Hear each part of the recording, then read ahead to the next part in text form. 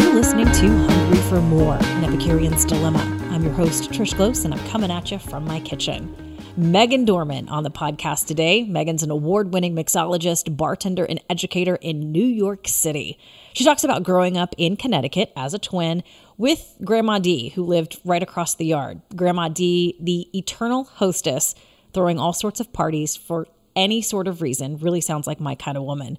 But Megan says it was Grandma Dee's influence all of these years that really led her down the paths that she went down. She talked about running a bar and working in a bar during the pandemic, the challenges that she and so many others faced, and really being in the background of people's most important days. She got into why she really loves what she does and what she says is near and dear to her heart, being the curator of bar magic.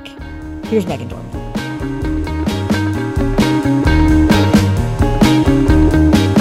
I had this idea to talk with mixologists and bartenders and just really ladies within the either hospitality industry or the spirits business. And I got your name from Lynette Marrero, who you obviously know very well. I love Lynette, yeah. She's she's a force, isn't she?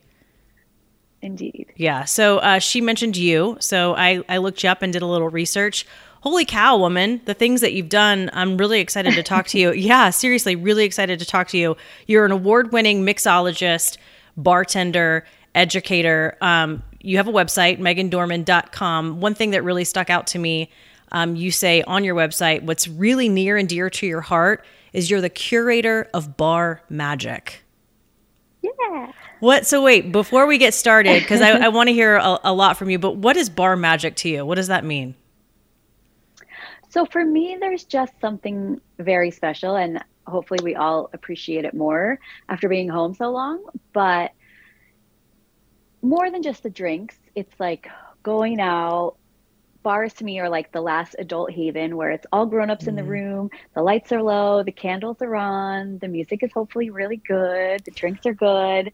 The bartenders and servers are there to kind of interact with you, not just about the drinks, but about the whole experience. Mm-hmm. And when I hope and everybody out there listening knows, when you have a good magical night in a bar and like something special just happens and you can't predict it. So I'm always like telling people to stay very present. Yes, we're very serious about the drinks, but we're really here to let a little magic happen, and you need to leave room for that. Oh my gosh, 100%. I love that. I love bar magic. Megan Dorman, where are you from originally? Branford, Connecticut. I'm a Northeast girl. Okay. I love it. I read somewhere about Connecticut, something online about Connecticut is really just like, it's not really a state. It's just where all kids go to boarding school. There is quite a few boarding schools. I went to public school, but yeah, Connecticut's one of those states that is like, it's like a little bit of everything, even though it's tiny. Most people just I think of Greenwich and the prep schools, but it's a nice, 4 seasons on the shoreline. It's a nice place. Really beautiful seasons in Connecticut. What was it like growing up there? Yeah.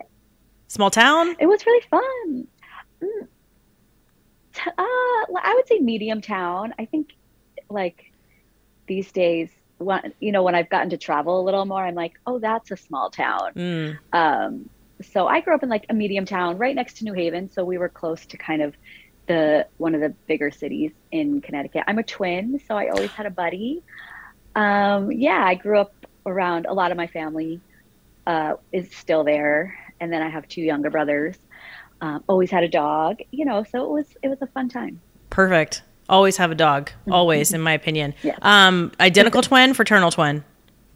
Fraternal twin, which I'm always thankful for because it's great being a twin, but it's also a bit intense. So I can't imagine looking exactly like someone else. We had our own lanes at certain points. No, for sure. And I'm sorry, a female twin, male twin? Yeah, Kate. Kate is my girl twin. Yeah. Okay. So what was that like? I've actually interviewed several twins on this podcast, and I just find it so fascinating. A lot of them have said, especially the identical twins, one would be humming a song in their head, and the other twin would like whistle it out loud. Like, how creepy is that? Right? Yeah. I mean, my mom says that we had our own language before we could talk, that we talked to each other. And she always tells this story about we were sharing a room and her poking her head in around the corner to, when she was going to bed, and my crib was empty. And it was probably 15 seconds, but it was like, doing the math that I had like gotten out, crawled across the night table, and I was with my twin. And then of course everything was fine. Of course. But we're like best friends that I don't think would be best friends unless we were born together, because we are so different. But there is something about someone literally knowing your whole life. So you don't have to explain certain stories, or like, I know when we're out or we're at a like party or something and it's time to go, like I can see it in my sister's face, like, all right, the twins are out. That's awesome. Well, you guys did for, the first few months of your life, you spent quite a lot of time together. So I would hope you have a secret language. No, that's really cool. Tell me about Grandma Dee. So Grandma Dee is my grandma on my mom's side. Mm-hmm. And we grew up basically across the yard from her. A lot of my family still lives in the same area of Connecticut. And we lived really close. So we always like had a little backyard path back and forth, and we'd run over all the time. But my grandma, I think for better or worse, depending on who you ask, was like always having a party. So if you were turning like, I think some of her kids like at a certain age was like, I'm like 36 and a half. We don't have to celebrate this, Mom, but like everybody's coming over. If people were out of town, like on July 4th, we had another July 4th later just to have it. But I really, when I look back now on what I do, I always had like a little job. I was checking people's coats when they came in, or I was asking people. I knew that everybody had to be offered a drink when they came in. So I always had a little job, and it was always really fun for me that, I don't know, people were coming over and I had a job. So I do think that has like played into, it takes a while before, all the pieces come together of what you're going to do and how it's going to be. But I do feel like always getting people together and like knowing, there's something really not just the food element or drink element, like actually nourishing about being in a room with a lot of people that are excited to be there. And that was a big part of growing up for me, was Grandma Dee was always having something next door. The eternal hostess, sounds like. Exactly. Yeah. Everyone that married into the family was like, oh, okay. Did not realize I was signing up for so many family events. Aww. But it was really fun for me. I bet. I think there's kind of two types of kids. Those who, when adults come over, they like skedaddle and head for their room. They don't want anything to do with it. And there's those who stick around because they're so curious, maybe a little bit more mature, I guess. That was me. I was the one entertaining the adults and, hey, look at this, watch this. Or if Grandma had a job for me, I was all over it. And it sounds like you were the same way. Yeah. Or I knew when to be like very quiet so I could just hang out in the corner and spy on everybody and pick up the grown-up gossip, Yes. No, that was the best when they forgot that you were there and they started talking about something a little scandalous and you're like, ooh, don't make a peep. Did Grandma Dee, because I know especially when it comes to alcoholic beverages, at least in my house, that wasn't a big thing growing up, but at these parties, was that something for Grandma Dee? I mean, did she serve cocktails or? Not much. I've heard my family called a volume white family before. So, a lot of like, a lot of Chardonnay, always some Irish whiskey, definitely. Ooh. And if somebody brought an especially nice bottle, like that would be a thing. But no, it was pretty like beer and wine, and like a little whiskey as it got later was kind of the style. Nice. Is Grandma Dee Irish? Yes. Okay. A lot of my family is Irish and has been here for a long time, but she moved from Dublin when she was quite young. Oh, cool. That's awesome. Yeah. So the Irish whiskey was probably somewhat prominent at times. Gotcha. Yes, okay. Exactly. Super cool. So let's talk about you growing up. You're in high school. What is your idea of like when you grow up? What are you planning to be in life?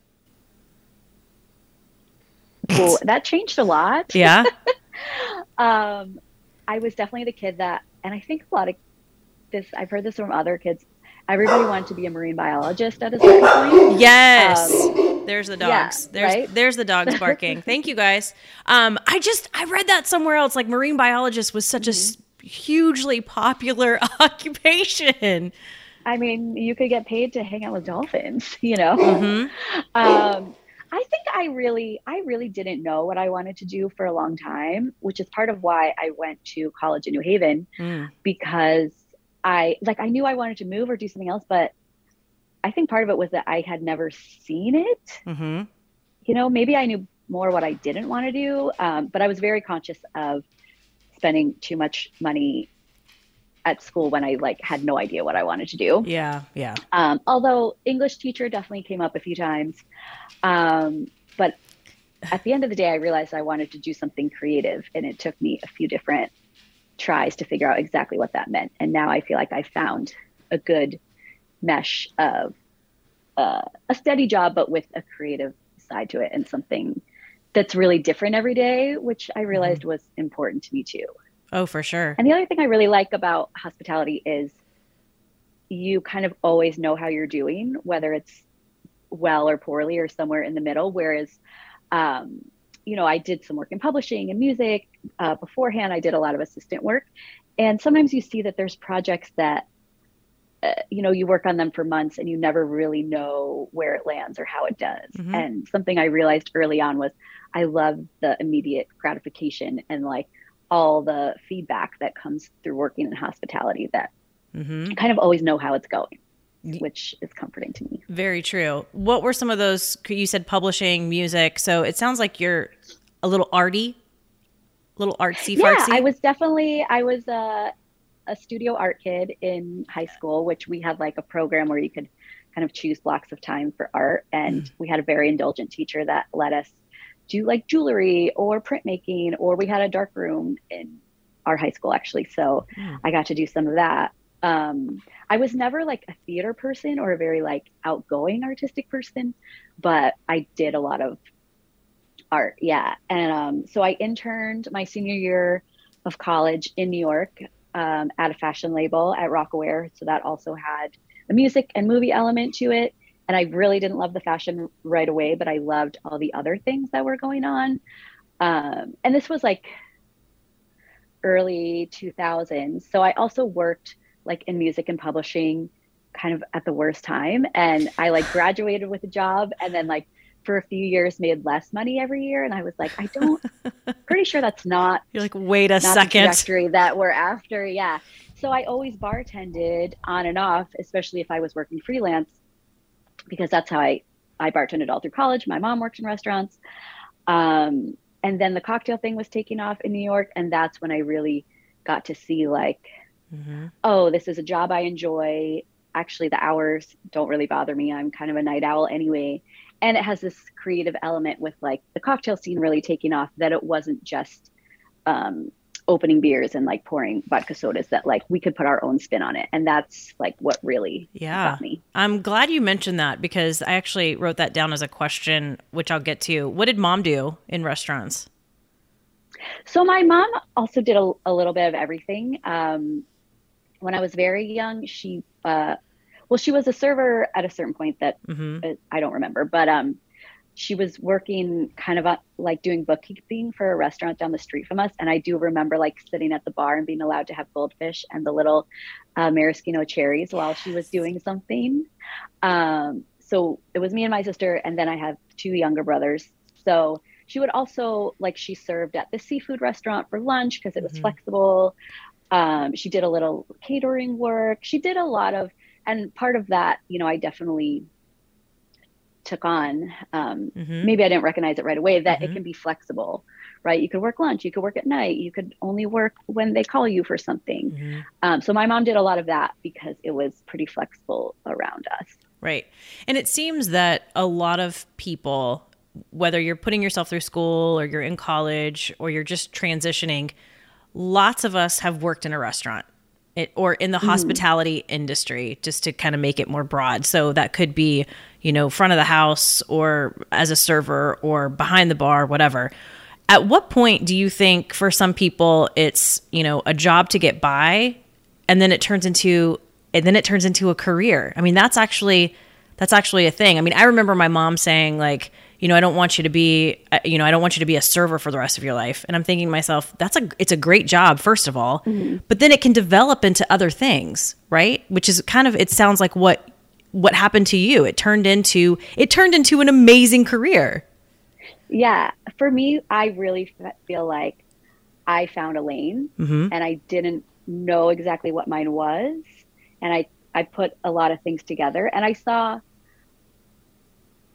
something developing, and it was partially the right time and partially me seeing it and kind of taking advantage. And like you mentioned, Lynette, like I have a good group of friends that we've kind of all been on this journey together about really kind of paving our own way in something that bars have been around forever, but this particular kind of cocktail scene taking off, being part of, the early, not exactly the beginning, but the early part of it allowed us to really carve out something for ourselves if, you kind of took that opportunity and ran with it.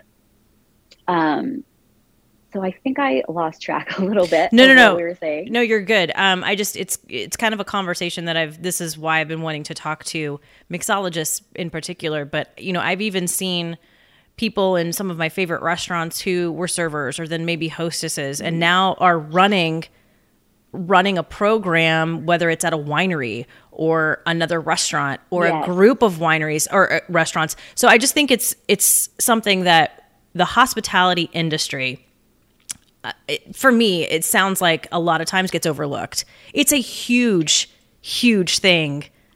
And you can find a lot of opportunities within the hospitality industry.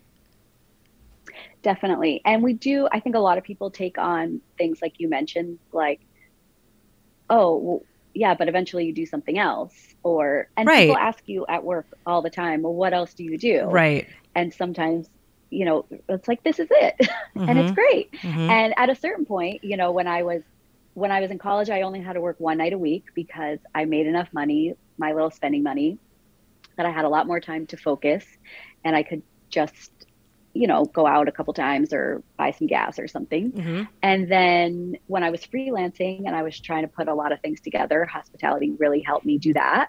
And then at a certain point, like 2008, 2009, when I realized like, I just want to put roots down somewhere and make this work. I was bartending at Rain's Law Room. I was on the opening staff there. And it took about 6 months to kind of really cement together. But after that, it was really busy. And I kind of saw a lane that like someone really needs to be in charge of this because, it's getting busy. We need to make sure we have everything, that the standards are up. But also I had worked at places where no one was really in charge and you could kind of see that. Sure. Especially just being an employee where you're like, well, we don't have the rum for this drink and it's printed on the menu, and that kind of frustrating thing. I didn't want Rain's to operate like that. And I love the mix of people that are like very career oriented about it. And that we always have, a yoga teacher or an actor or an artist or someone that just moved to New York and is trying to figure out exactly what they want to do. So I love the balance of that. I think it can be hard from both just what we grow up with to be like, oh, I'm actually just going to do this. And that's right. That can be my lane. Right. And there are like so many opportunities, and it is a physical job. So sometimes at a certain point, it's the hours or the standing up that kind of get people. But there are so many opportunities to kind of work in this space and either manage, or the need for human resources and hospitality is huge. Or people, we have lawyers that just focus on hospitality because they love it. And there's all these attached things to hospitality that can kind of give you the same energy that you probably love about it, that, might work for you at a different life stage. But I find that a lot of people want to stay attached in some way to this energy because it is so fun to be around. Yes, I was just going to say that exact same thing, that you find even restaurant owners, they started out as maybe a bartender, or then they were a server, and then they just got attached to that energy and the hours. And it's a fun time. It's a fun time, right? To be at work when everyone's out playing and you get to be there too, for sure. So yeah, I've heard that a lot, that it's just the kind of the hospitality bug, to be broad about it, bites you, and you get attached. Yeah, one thing about Rain's Law Room, and I didn't notice until, it kind of came around maybe the second year we were open, is it's like a little speakeasy, super romantic, all these little nooks. And like, to be in the background of like where people fall in love is like, I never get tired of it. And it hadn't totally occurred to me, but at a certain point I was kind of doing a little bit of everything. So I was answering all the emails that came in, and someone had contacted us because they had their first date there and they wanted to come back and take engagement photos. And I was like, absolutely, I'll come in at 10 a.m. and open the bar, and we'll just make this happen. But then it kept happening. And people wanted to come in and propose and have their party and bring their family in when they were visiting, around like the holidays. I meet everybody's parents because they want to show off where they're drinking. So it was kind of that like being in the background to very important things is another thing that has really hooked me about hospitality. Yeah. In fact, I think you said that on your website, being in the background of people's most important days. Yeah, especially in New York where, we don't really have people over. We live in tiny spaces. So we're doing like our big things are out, which is really fun to help people make that happen. I love that. I was proposed to at a restaurant bar, and it's a very special place. And every time we go back, we like to sit in our booth. So yeah, that's a thing. That is a thing for sure. Oh, I love that. In fact, I looked up Rain's Law Room, and it's in New York City, correct? There's two locations. So the original one is Rain's Law Room on 17th Street in kind of the Chelsea Flatiron neighborhood. Then we opened Dear Irving, which is basically on the other side of Union Square on Irving and 17th. And then they both have sister hotel locations that opened a little more recently. Rain's Law Room at the William Hotel on the east side, and Dear Irving on Hudson, which is in a Times Square hotel. So that's been a separate adventure. And super cool. I looked this up too. The Rain's Law is actually what the bar is named after.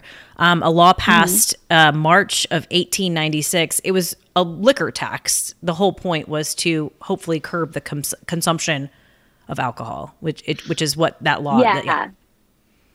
Yeah. So before Prohibition, they were really trying to get people to slow down, and it didn't work quite that well. It didn't work. No, it didn't work at all. I do want to talk to you about creating bar programs and kind of what that looks like. But first, going back to really, you said, the scene where cocktails started to become the focus when it was going out. It wasn't really just beer and wine anymore, or a shot of this, or it really started to take off, this whole world of cocktail making. And then you sort of saw, hey, I'm good at this. So yes, it was the right time, but for you, where did that click for you? Was there a moment where you were like, whoa, I could make a career out of this? Was there a moment, or did you just push, and then here you are? Well, there was definitely one moment where I was still doing a few other little jobs while Rain's was getting open. It was open, but I would say the business was very up and down. It wasn't that consistent. I loved it, but I never knew like how much money I would make per night, or something like that. And I was doing still a little bit of assistant work, and I had this one brunch shift at this place called Kitchenette in Harlem, which was like, I could go there with like no sleep and just like kind of do it. It would be super busy, guaranteed money, go home and take a nap. And Rain's opened in January 2009. It was probably April or May of 2009. I put in my notice for my brunch shift, and like that was the commitment that I'm going to see this through. This is going to be my home. It's going to be my only job. So then I really focused on Rain's, and later that summer, we pretty much felt established, and I knew that we had to redo the menu, and we were going to start like contributing our own drinks to it. So that was another move of like, I see an opportunity here, and I basically spoke up to the owners and was like, I can do this. We need somebody that's really in charge of making sure we have everything we need. And I felt like I had built a good rapport with the staff. And it's always challenging when you're still one of the staff. I didn't have an official title, or I wasn't on salary or anything, but you're like a level up, kind of organizing it. So that started to teach me different things about working with people and team building. And I really like that and continued to do that as the business grew. But I think it was really making that full-time commitment that this is going to be my home and start to see it through. And then it kept progressing from there. Was there a little bit of a gut check where you're like, holy shit, this is going to be my only job? Was it scary? Oh, yeah. Okay. Yes. Especially I think I waited a week before I was thinking about it. I'm going to put in my notice. And I had another busy brunch and I was like, oh, I can't do this. This is crazy. And then the next week, it was between that, it was getting busier at Raines, that basically going to brunch with no sleep was I was like, okay, this is it. Yeah. I got to call it. But then it did spur me to really commit that extra, maybe 5 or 10% that was missing from Raines to make I it bet. No, all bet. in. And talking with Lynette, because I have interviewed Lynette Marrero, for those who don't know, she's a badass. She taught a masterclass. That's where a lot of people have seen her. And I interviewed her. I just wanted to give her interview a shout out. It's episode 123 if anybody wants to listen to that. But Lynette, you met Lynette when? Around that same time, okay. 2008, 2009. She had been a bartender at Freeman's, which was a pretty popular restaurant in the Lower East Side, and was just switching over to do brand work for Zacapa Rum at that point. And that's how I met her. She and I have talked about that this industry, meaning, I guess, when working behind the bar, very male dominated, correct? At this time, were there a lot of you gals behind the bar, a lot of female mixologists out there? Or were you guys pretty rare? I would say it was pretty rare, but there was a small group of us. And a big part of what Lynette did, especially when she started doing brand work, was get us together. Because one thing about working, especially then, is I was working 5 nights a week at Raines. And, we worked late. I didn't really go out after. Right. I went out with my couple friends one night a week. So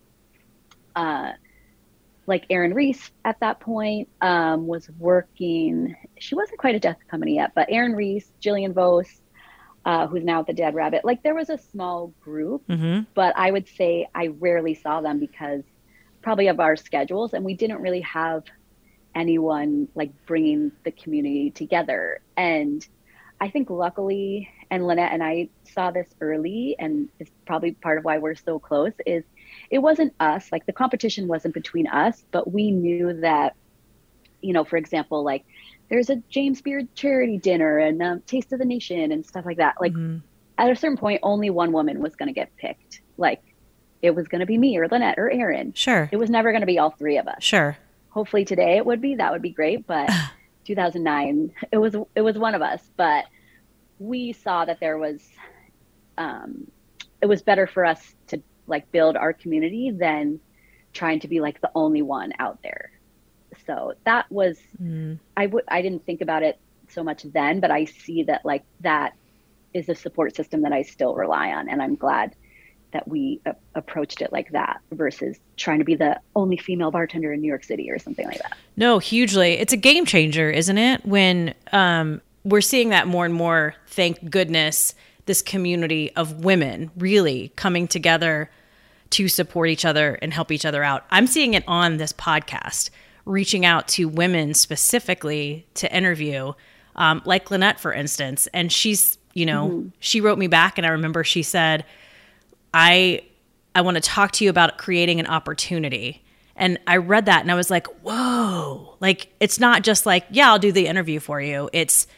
I think she could see no, I'll do this interview for you. I'll help you out for sure.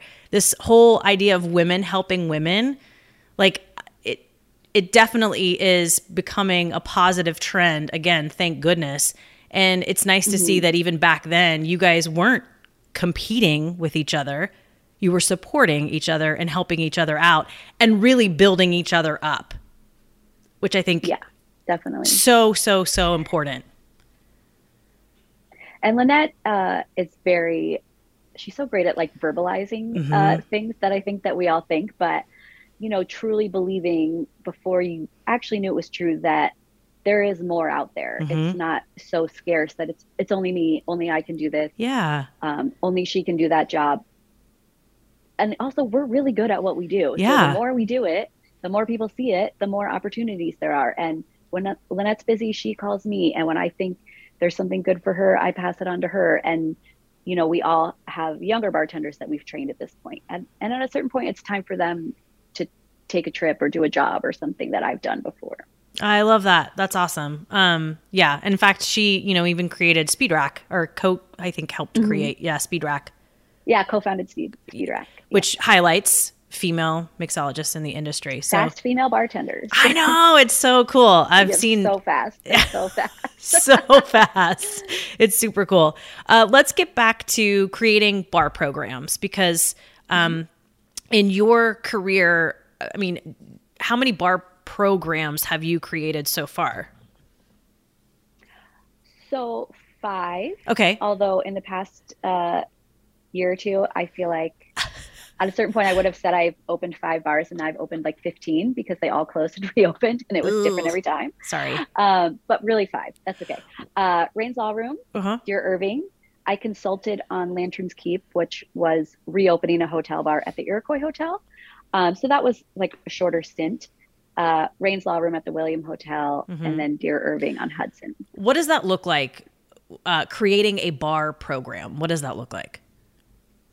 So for me, I've been thinking about it for a long time, like 13 years. But like, for example, in the beginning at Rain's Law Room, we opened 2009. And so the big bars at the time were Milk and Honey, Pegu Club, Flatiron Lounge. And Flatiron had kind of taken a step away from like the super classics. But for the most part, people that were doing cocktails were doing classics. And by that, for anyone that doesn't know, like really cocktails first came about in New York City, mid 1800s. The first bartending book came out in 1862, I believe. And it was like a big thing in the cities was to go to these bars, and these bartenders had followings. But, with the Raines Law, temperance, then prohibition, this kind of culture of mixology dies off, and we have these less exciting drinks, less skilled bartenders for a while. And the cocktail movement really tags onto both all these cocktail nerds finding each other on the internet and the kind of farm to table movement in terms of returning to flavor, thinking about quality. Because I remember bartending early, whereas, people would definitely have an opinion about what they were going to eat, but they really had kind of no opinion about what they would drink. Right. It was like they drank Captain and Coke. That was their thing. And they drank it. That was it. Or, they drink Chardonnay and they drink only that. And now we're kind of getting people to think about the base spirit and like what flavor that actually lends instead of covering it up. And being like, well, what else are you doing today? Like, did you just have a big dinner? Do you want a nightcap? Do you want something rich? Like, are you just starting out for the night? Like, you want to go something a little lighter? And now it's like still very fun to have those conversations, but people were like, oh, what? I don't know. I only drink Belvedere. And it's like, that's great when you want it, but just an idea, like we could try something else. We have this like, and we were getting a lot of things that were either just coming back on the market because of the interest or, just people weren't that experienced with. So it was really fun to introduce people to new things, but also I realized early on that at Raines, we had to still like find our own lane. We couldn't just be Milk and Honey 2.0 or another Pegu Club. Like we had to take our own little spin on things. And that's like, I built a menu instead of just drinks or just classics, by profile. So I felt like I could get people to branch out more if they were just in the mood for something light and refreshing or something with fruit or something a little bit bitter. They would think less about the actual spirit because people were kind of so tied to what their drink of choice was. Yeah.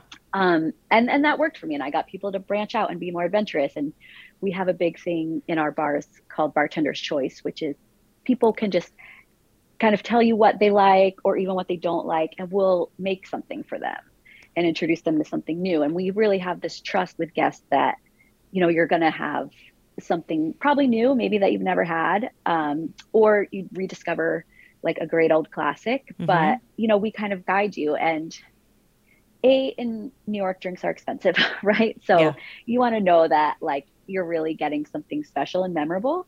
And I do the same thing when I go out to like one of my friends' bars or restaurants is I've been making decisions all day. Like, can I just tell you what I'm in the mood for Yep. and you bring me something? Make me drink. I can tell you 2 words and like, can you please just take it from there? Yeah. So we really do that with people, and it's a big part of not just the menu, but training bartenders to like have this backup canon of classics and consistency. Yeah. Yeah. Well, much like some of the masters of wine and sommeliers that I know, they're the amount of knowledge that they have in their brain about wine is a little overwhelming. You guys, it's the same for you. I mean, I feel like there's a bazillion liquors and spirits out there. You have to be fairly well educated on all of them, correct? The flavor. Yeah. Yes. Definitely. Yeah. Go ahead. And how they're going to work together. Which is part of making a new drink, but also when people are talking to you about what they like, deciphering, okay, those two things go together. That's what we can do. Yes. That's what is very, very impressive to me, that, you can maybe start with bourbon, but then the other components that you add to this cocktail for balance, right? Because it can't be, too boozy. Or I mean, I guess it can be whatever it wants to be, but I don't know. You tell me. I mean, is that really the goal for a good mixologist, to create a well-balanced drink, or, build those components of different flavors? I mean, it's mind-boggling to me. It's awesome. Yeah. I always think about it definitely in terms of balance. Yeah. And layers. Okay. Like if you have a drink at Rains Law Room or Dear Irving, like I of course want the first sip to be great, but then I want there to be like a secondary layer. I want you to want another one. I want you to think about it and come back to this bar because they made this drink. Yeah. And that's how I feel like bars can differentiate themselves. And there's a lot of good drinks in the world, but I do want people once in a while to be like, I want that Gibson from Dear Irving. I want that old fashioned riff they made me last time at Rains Law Room. Like, it was just that extra, there's so many bars in New York City, to like the fact that ours stand out to people is not lost on me. I think we worked really hard for it. That's so awesome. Congratulations. Because you're right. I mean, I'm in New York City, there's bars everywhere, right? So the fact that Rains Law Room or Dear Irving sticks out to a certain population is pretty freaking cool. That's awesome. I did look at the menu. I would order the Amber Old Fashioned or the Sweater Weather. Those are the two that really spoke to me. Yeah. So the Amber Old Fashioned is the #1 seller at the moment. Really? So, yeah, you picked a winner. And the Sweater Weather is funny because it's, it's delicious, and it is like, it's so approachable. It's bourbon and apple cider, delicious, but then a little Palo Cortado, which is one of the drier sherries, a little bit of almond, a little bit of lemon, and some orgeat, which is also an almond syrup. Like, it's just that extra layer that makes it a little more thoughtful than delicious bourbon and apple cider. But I made that one year at Rains, and it was kind of branching out for us to have like apple cider. We were like so classically focused. And then the next year, these two guys came in as soon as it got cold and were like, "Are you making the Sweater Weather?" And I was like, "Oh, well, we better," because, like, it had been a whole year. Like, the weather changes and people are like, "Do you have the Sweater Weather again?" And like, that's when I know I thought it was good, but like, I'm getting the feedback that like, oh, this is something we're going to make year after year now. And we've been making that drink probably for 6 years or so. Do you just love that? A drink that you created and someone comes in, or several someones come in and say, "Hey, you made this drink for me last year. It was so awesome. Can you make it again?" I mean, I'm sure that's like pat on your back, right? Yeah. Especially like, for like a year to go by, or people that move and they come back on a New York trip and they're like, "I had to come here and get this." There's one drink I've made called the Wildest Redhead, and it was a riff on like, I found an old recipe called a Wild Redhead. It was just lemon juice and cherry herring, but the name was like so good that it had to live on, right? So I made it with like some scotch and some allspice, still the lemon and cherry herring. And one time this table came in, and it wasn't on the menu at the moment, but they were like, "Can you make this drink called a Wildest Redhead? I'm pretty sure it originated from this bar." And I was like, number one, yes. Number two, I am the wild redhead. So you are here on the right night. And they were visiting from Boston, and that's where they had it first. And it was just like, it was bar magic. You know, it was like, I was there on that night. Mm-hmm. They had this drink from my coworker that moved to Boston. And, you know, I knew it like made their night for it to be like that extra level of like, oh, I'm going to make it for you. That's so awesome. Yay. First of all, yay for redheads. Second, yes. scratch my drink order. I want that. I want the wildest redhead. You have to, right? You have to order the wildest redhead. Especially this time of year. Yeah. That's super cool. And I also wrote down, you were saying as far as when it came to things that you were interested in creative wise, you said theater, you were never really a theater kid, but you kind of are putting on a show in some fashion now in your career, because I mean, really when the bartender's making the cocktails, that's who I look at. I mean, all eyes are on you in certain situations, and it is very theatrical depending on your style behind the bar, right? Yeah. For me, it kind of lines up that I was a very good assistant as well, because I do like the background element of like, I am part of this, but it's not a solo show. Mm-hmm. And like, you're going to get back to your conversation and then I'm going to pop back in, and it's maybe it's more interactive, and that's what I like about it. But it is because I can be quite reserved and quiet. I think I've like grown out of it a bit, but especially when I was younger, it's I had a horrible stage fright. Like I would always want a part and then be like, oh, absolutely not. I can't do that. I think, yeah, I like the team element and the like interactive of like, I'm here for a minute and then I'll be back and now it's about you. But I do like that constant energy of working behind the bar. Yeah. Oh, I bet. And you mentioned there have been some really fun and interesting moments where not you were the focus of someone's special something, but you were there. You witnessed it. I'm assuming lots of engagements, but like other, announcements, or I'm sure you probably heard some really good stuff behind the bar. Yeah. One of my favorite times of year is January to be working, which is right after the holidays. And to me, it clicked for me a few years ago that in November and December, people are so busy with work engagements and client meetings and hosting people. Like January, people are hanging out with who they want to hang out with. Like the girlfriends are together, the like office gossip is happening, but it's like, I just like, it clicked for me that, oh, these are people that like, oh my God, we haven't seen each other in 2 months. Like we're going out on Wednesday, we're having some drinks. And I love that part of like, you're here with the people you really want to be here with. And you're kind of, I get to overhear everything that's happened the past couple of months. But January is a really fun time to work. I am the person who, my husband absolutely hates it. If we're somewhere, whether it's a winery or a restaurant, and I can hear the conversation like people are having behind me or at the table next to me, he's talking to me and I'll be like, hold on one second. Hold on. I need to wait. Yeah. Hold on. It's getting good. Yeah. It's bad. Actually, it's really bad. I'm super nosy when it comes to that, but I'm just, he'll be saying something about something that happened at work. And I'm like, honey, she's getting a divorce because her husband cheated on her and he had an affair and now she's worried about the kid and where the kid's going to go. And he's just like, oh my God, stay out of other people's conversations. And it's just too good. So that would be super fun to be listening into all these conversations as you're working. Yeah. And sometimes we'll give people like a little list, like, oh, I can tell they're looking for somewhere to eat later. Or they're in town for the weekend, like where else should they go? And most of the time it goes over really well. People are thankful. And once in a while people are like, oh, so you've just been here the whole time listening. And you're like, yeah, well, yes, but also you should have this pizza. It's great. Right. Also, don't talk so loud, maybe. I don't know. Like, hey. You did have this meeting in public. Yeah, exactly. Let's talk about Dame Hall of Fame. You co-founded this event. You said Lynette too, right? Yeah, Lynette and I, Misty Kalkofen from Boston and Kitty Amon also from Boston. Okay. So Tales of the Cocktail is basically a global cocktail conference.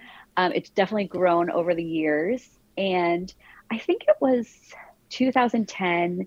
So basically it's a weekend or about a week in July in New Orleans. And there's seminars hosted by, industry experts. And sometimes it's tasting through like really rare rum, but sometimes it's more like business oriented or like cocktail and spirits focused. So there's all these seminars, and then there's events at night and, little attached events to this big conference. So I think it was 2010, Lynette, Misty, Kitty, and I did, it was called a spirited lunch, and we called it Ladies Who Lunch. And it was this like kind of 2 or 3 hour block of time. And basically it was like a roundtable lunch. And we had usually a master distiller or blender at each table, one of us. And then like Julie Reiner was there, who runs Clover Club and Flatiron Lounge at the time. And, it was a lot of industry ladies there to like get dressed up and have lunch. But through each course, there was a conversation. And so like Lisa Laird, who runs Laird's Applejack and took that family business over, talked about her beginning and being, the daughter instead of the son that takes over this family business. And the women that run Machu Pisco talked about having that idea and bringing their Peruvian American, bringing a spirit from Peru into the States and, overcoming all this. And it sold out, and there was a waiting list, and the energy behind it was just really positive, and people were talking about it so much. And the energy, it was just like a wonderful room to be in. And so many people were thankful it was just really the conversation and like opening the door, and like the way it was built was great with like the conversation points, the food, and then you went back to your table and you chatted with a smaller group, and then we came back together. So Tales wanted to make it an official event. So the next year it became Dames Hall of Fame, and it was a way to recognize women in the industry. They do have a larger called Spirited Awards, but at that point there was not a lot of women winning or even nominated. So it was a separate way to acknowledge women in the industry, always a pioneer, like someone that had, like Lisa Laird's, taken over this business, or Audrey Saunders, who started Pegu Club, and then kind of a younger contingent of women. And the big thing about it is that it's peer nominated. So it just means a lot to the winners that it's their own people in the industry that nominated them and then voted for them. And we always had female master blenders, distillers for our sponsors. So we had it at various women-owned restaurants. So it was holistically trying to support as much as we could from all elements. And over the years, it changed a little bit here and there. Tales has also changed ownership. And this iteration has been great because we're also back to like having this balance of a pioneer. There's a more international element now, which is really fun to watch the cocktail scene grow over the world. But at the end of the day, it means so much that it's really peers celebrating peers. And now the Pioneer Award is wrapped up into the Spirited Award. So now it's a big official award. So it's been fun to watch like the program grow over the years as things, we have a lot of the same challenges, but we've made a lot of progress. There's more of us now. So it's evolved a bit, but it's a great, I guess, philosophy to still stand behind. Well, for sure. And it goes back to what we were talking about earlier, and that whole idea of women helping women. And and part of how we got together was Misty and Kitty were part of this women's cocktail group called Lupac in Boston, and they were doing all these fun events, always with a charity element or like a women's shelter or a clothing drive. And Lynette and I have always been on this, like, if you offer people a way to eat and drink, like, you'll get some charity money out of it, or like, make it a party with this other element, and we can do so much more together than separately trying to support something. So, and we just loved what they were doing in Boston, and we were like, Lupac Boston, it's so great, we have to do it in New York. And then when we had this idea for lunch, like, it had to be all four of us. It couldn't just be one of us doing it. Yeah, no. And I think it's even a step above not only helping each other, you're celebrating each other. It's that whole idea of a high five. Hey, you're doing something really great. Nice work. And it's being recognized. I think that goes a step above helping. And The past couple were virtual, of course, with Mm-hmm. Tails. And for me, it was like another layer of, I was so amazed by the people that, got online and figured out a platform or started a podcast or started classes, because Mm-hmm. I was like on and off frozen during COVID. I was like, I don't have a great idea. Like, I Mm-hmm. don't have the energy to build this thing. And like the people that did, I was like, I'm nominating you. That was amazing. Mm-hmm. Oh, that's awesome. So yeah. Speaking of the P word, the pandemic, how, I just interviewed a chef, a New York City chef that just opened a restaurant. I think it was late 2019, and then had to basically shut everything down. It's a story that we hear time and time again. You're working, 2020 rolls around, and New York City especially. I mean, everything shut down. No warning, really. Yeah, it was basically, I've been watching the morning show and like reliving this kind of like build up to like, what is going on? I think it's just Right. the flu or it's like the cold, and like it's serious, serious. And then it was really like within a week in New York Uh-huh. that business really went down. So there was the element of like, well, even if we're allowed to stay open and no one's coming out, Right. what's the point? And Right. like, we all feel like, what's the risk for us Mm-hmm. being around all these people? Um, and then when we're going to close on Monday, and it was St. Patrick's Day weekend, and then the city was like, no, you don't get St. Patrick's Day weekend. Like, I think it was Thursday night or Friday. We closed a day early, but I think it was a Friday that it was like 8 o'clock. It was done. Yeah. And we definitely closed up the bar like it would be 2 or 3 weeks, because I went back later and I was like, that was not the most detailed cleanup, but we all thought we'd be Yeah. back. Yeah. No, I mean, no one knew really. How long were you guys closed? Yeah. We were closed. So we were supposed to reopen like this is 2020 in Mm-hmm. July, but that was kind of a false start. So we opened again. So March to about the end of September. Then we were open again for about 8 weeks. We were closed for the holidays again. And then we opened Valentine's Day weekend. I will never forget that, of 2021. We were allowed to open again and we got absolutely crushed. And not in a good way. Well, it was like, in a way, I always say like, so many of us were just kind of home in our bartender bubble that we were like, are people even going to go back out? And every time we reopened, people were like, absolutely, we'll be there. It wasn't crazy. And also we were like 25%, but people were Right. definitely out and definitely ready to come back. A certain group was, for sure. But Valentine's Day was like a big reopening after Mm-hmm. all the holidays had been closed. And we're a date bar. We're romantic, Mm-hmm. So it was just really busy. We're all out of practice. It was in a way reassuring, but also like, whew, I almost cried. It was intense. I hope people were nice to you. People were nice. I mean, it was just a rough service, but I did kind of notice, which was a bit of a bummer, that like, so we reopened 3 times. The first time it was like a month. People were like, thank God you're here. Wow, amazing. Okay, we'll wait. We can't sit at the bar. No problem. Then it was like 2 weeks. And then after Valentine's Day, people were like, I can't get Friday at 8. And you're like, no, like, where are you?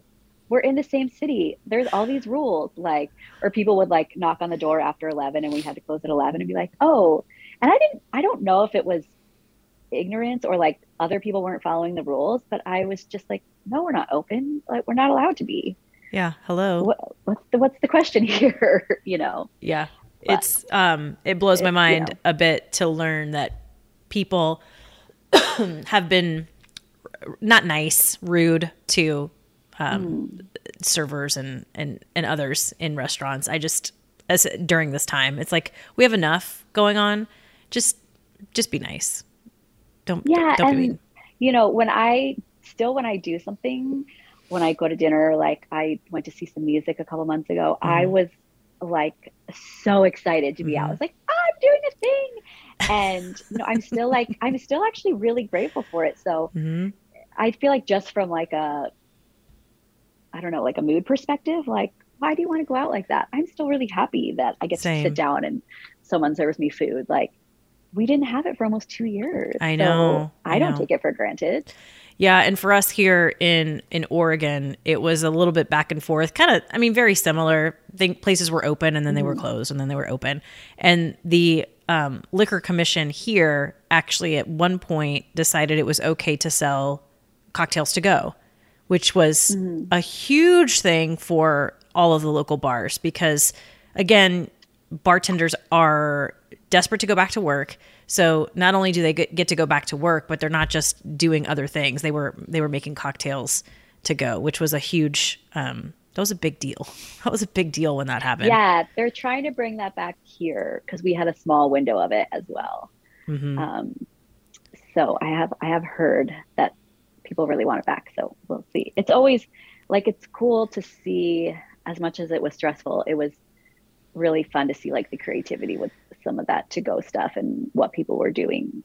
Absolutely. Yeah. Evolving, right? I mean, in some fashion, you're moving along with the times, even if it was temporary. And, you know, we all joke about the pandemic and how we all needed a cocktail. We did. We really did. It was a stressful time. Oh yeah.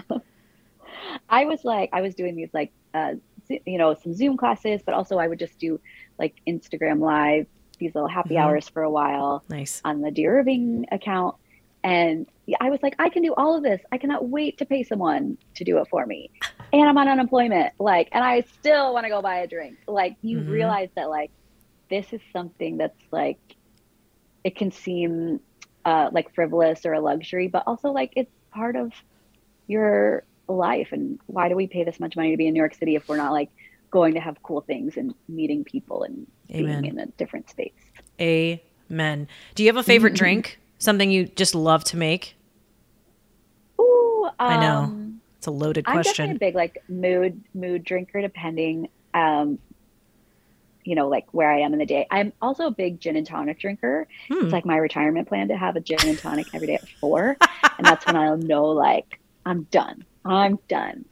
So I love gin and tonics. A Boulevardier is my favorite like nightcap. The Amber Old Fashioned that you were mentioning, which is a half aged rum, half bourbon old fashioned with peach bitters, was something we all used to drink as kind of a shift drink at the end of the night at Rains, because, you know, you can kind of clean up and kind of sit there for a minute. It's going to get just mellow and change, but always be delicious. So yeah, some drinks just come out of stuff that we really love. And we're like, do you want to try this thing that we all drink every night? I discovered the Boulevardier probably about 5 years ago. And it's one of my favorite kind of winter drinks, right? Because it's a little heavy, but I discovered Campari and man, life changed instantly. Yeah, Boulevardiers are super I feel good. it's one of those drinks that you know you don't think about for a while, and like a chilly night or after a dinner or something, you're like, I need to find a bar stat that will make me a Boulevardier. Perfect. Do you have a favorite booze, a favorite spirit, something that you just really love to play with? Probably gin and bourbon, depending. Those are my probably like what I would mostly, you know, I always have some at the house. Things that I both love, you know, because I love a simple drink like a gin and tonic, but then you always have like a nice gin for a martini, and a martini before dinner is something I've rediscovered post-pandemic, that it just feels like such a nice thing to do for yourself. But I'm also a big champagne drinker, and I love just having a bottle of champagne at home, but also like a nice spritz or a French 75, a bubbly drink. I just always kind of hits for me. Yeah. Megan, I think you and I would get along fabulously. We'd have a nice cocktail hour, that's for sure. Yes. That was, for a brief moment in high school, my nickname was Bubbles, and I do love bubbles. I love anything with bubbles in it. It's just happy, right? Exactly. It's like, I don't know, tiny bit of joy at 5:30 p.m. What could be, you know, what could be better than that? For sure. Awesome. Well, you've been a lot of fun. If I'm ever in New York City, I want to come see you at Rains Law Room or Dear Irving, right? And you guys are open and functioning right now, all as well. Yeah, we're open 7 days a week now. We're back to being open late. Actually, we're all working on new cocktail menus. So for you or anybody out there that's coming to New York City in February or after, please come by. There'll be new treats. How fun. When you are looking to create, we'll get to the final three in just a second, but when you're looking to create a new bar menu, are you looking at new trends? Are you looking at those, like any sort of new spirits that have come out? I mean, what are you looking for when you create that new menu? Definitely new spirits that have come out is always fun for us because, yeah, sometimes it feels like you've made everything at some point. Although now there is so much that you have to be a bit discerning about, like, okay, what's worth bringing in, especially in a small space. We're always listening for like feedback from the guests, which is where it becomes really interactive with the staff. Like if people are always looking for something that we don't have a great answer to, I always say, a couple of years ago it was spicy drinks, have become so popular, and now we're better at it. But at first we were like, oh, we only have like a couple options. It's just not something that we've really done before. So that pushed us to be more creative. So yeah, kind of a balance of what we're excited about and what people are asking for. It also seems that bourbon and whiskey have become somewhat trendy in the last few years. Would you say that's accurate?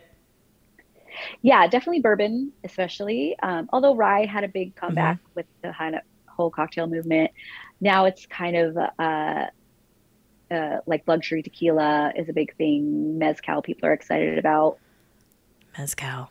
Yeah. I think I asked Lynette this question. Sorry, so many questions. Is there a mistake that home bartenders make? A common mistake when they're shaking up a cocktail?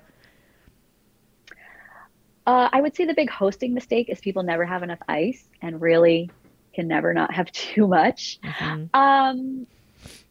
Definitely people have gotten better about it now, but if people make martinis and Manhattans, vermouth is not something that people use on a daily basis. And it is a wine base, so it won't go off like as fast as a bottle of wine, but if you leave it out or people have had some bottles for years, it will definitely oxidize. And if you think you don't like martinis, it might just be the vermouth that you've had for too long. Interesting. So it's always worth taking a fresh look at that. Yeah. I mean, I think about the bar I worked at in college and the vermouth was definitely in the speed rail. So it was just sitting there for who knows long. Right. So yeah. And that taking care of your vermouth is a good home move. Okay. Take care of your vermouth. Can you put it in the fridge? Is that a thing? Yeah. Okay. Yeah. Just seal it, put it in the fridge. A lot of times it will come in smaller bottles. So if it's not something you're using all the time, just buy a smaller bottle and you won't have unless you just want to have like okay, I have to drink a martini for a while because I bought this bottle. Right. I mean, that's fine by me as well. Agreed. We just restocked our sweet vermouth for those Boulevardiers. Yeah. Because we had been running low. Super cool. Okay, let's get to the final three. Best advice you've ever been given. So Audrey Saunders, as I mentioned from Pegu Club, we have done this charity event for Meals on Wheels every year for a long time. And one time I forget what we were talking about exactly, but she was like, you know what? Don't take any shit. And I was like, okay, I won't. But the kind of second part of that was to really trust your own palate and I was kind of at the point where I really had developed Rains as its own bar and not another, like I said, Pegu Club or Milk and Honey. So it was, and also at a certain level of bar or in cocktails, people are always trying to sell you something and they can make it really seem like everyone's using this and everyone's drinking this. And, don't feel that external pressure. Like I feel a very internal pressure to like keep the creativity in-house to like really make this the menu in the bar we want it to make. And now I have enough confidence that it's worked. People like it. They respond to it. I don't need to, take any shit from outside and kind of morph it into what will work for a salesperson or something else. It's really like trusting my own palate and abilities. Those are words to live by the way. Don't take any shit. Who said that to you? Audrey Saunders. I love it. Okay. What's your happy place? Oh, my happy place is Connecticut with my sister having like a sunset margarita, Nice. Which I'm always in charge of course. Yeah. Of course. Margaritas are very popular in this house. How do you make your margarita?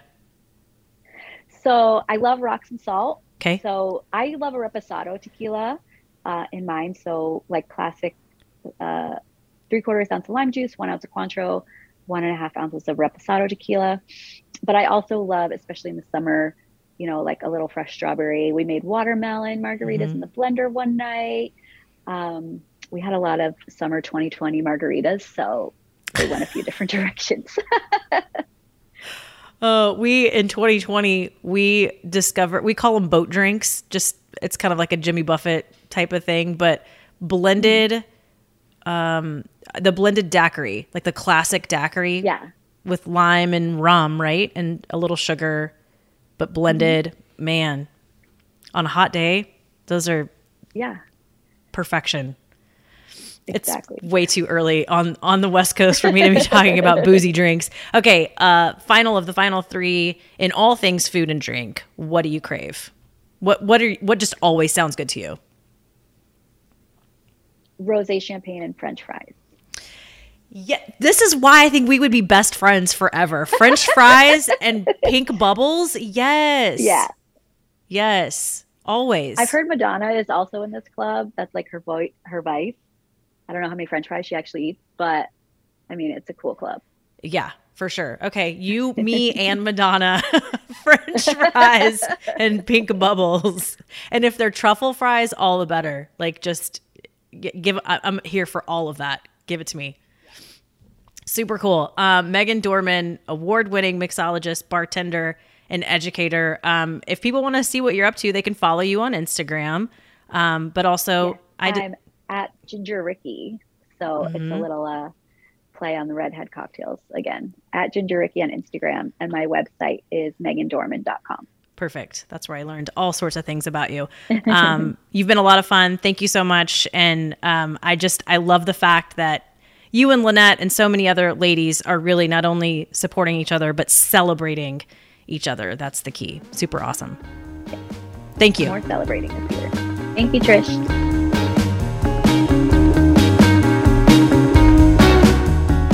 You've been listening to Hungry for More, an Epicurean's Dilemma with me, Trish Close. You can watch this podcast and subscribe on my YouTube channel. Just search Hungry for More, an Epicurean's Dilemma.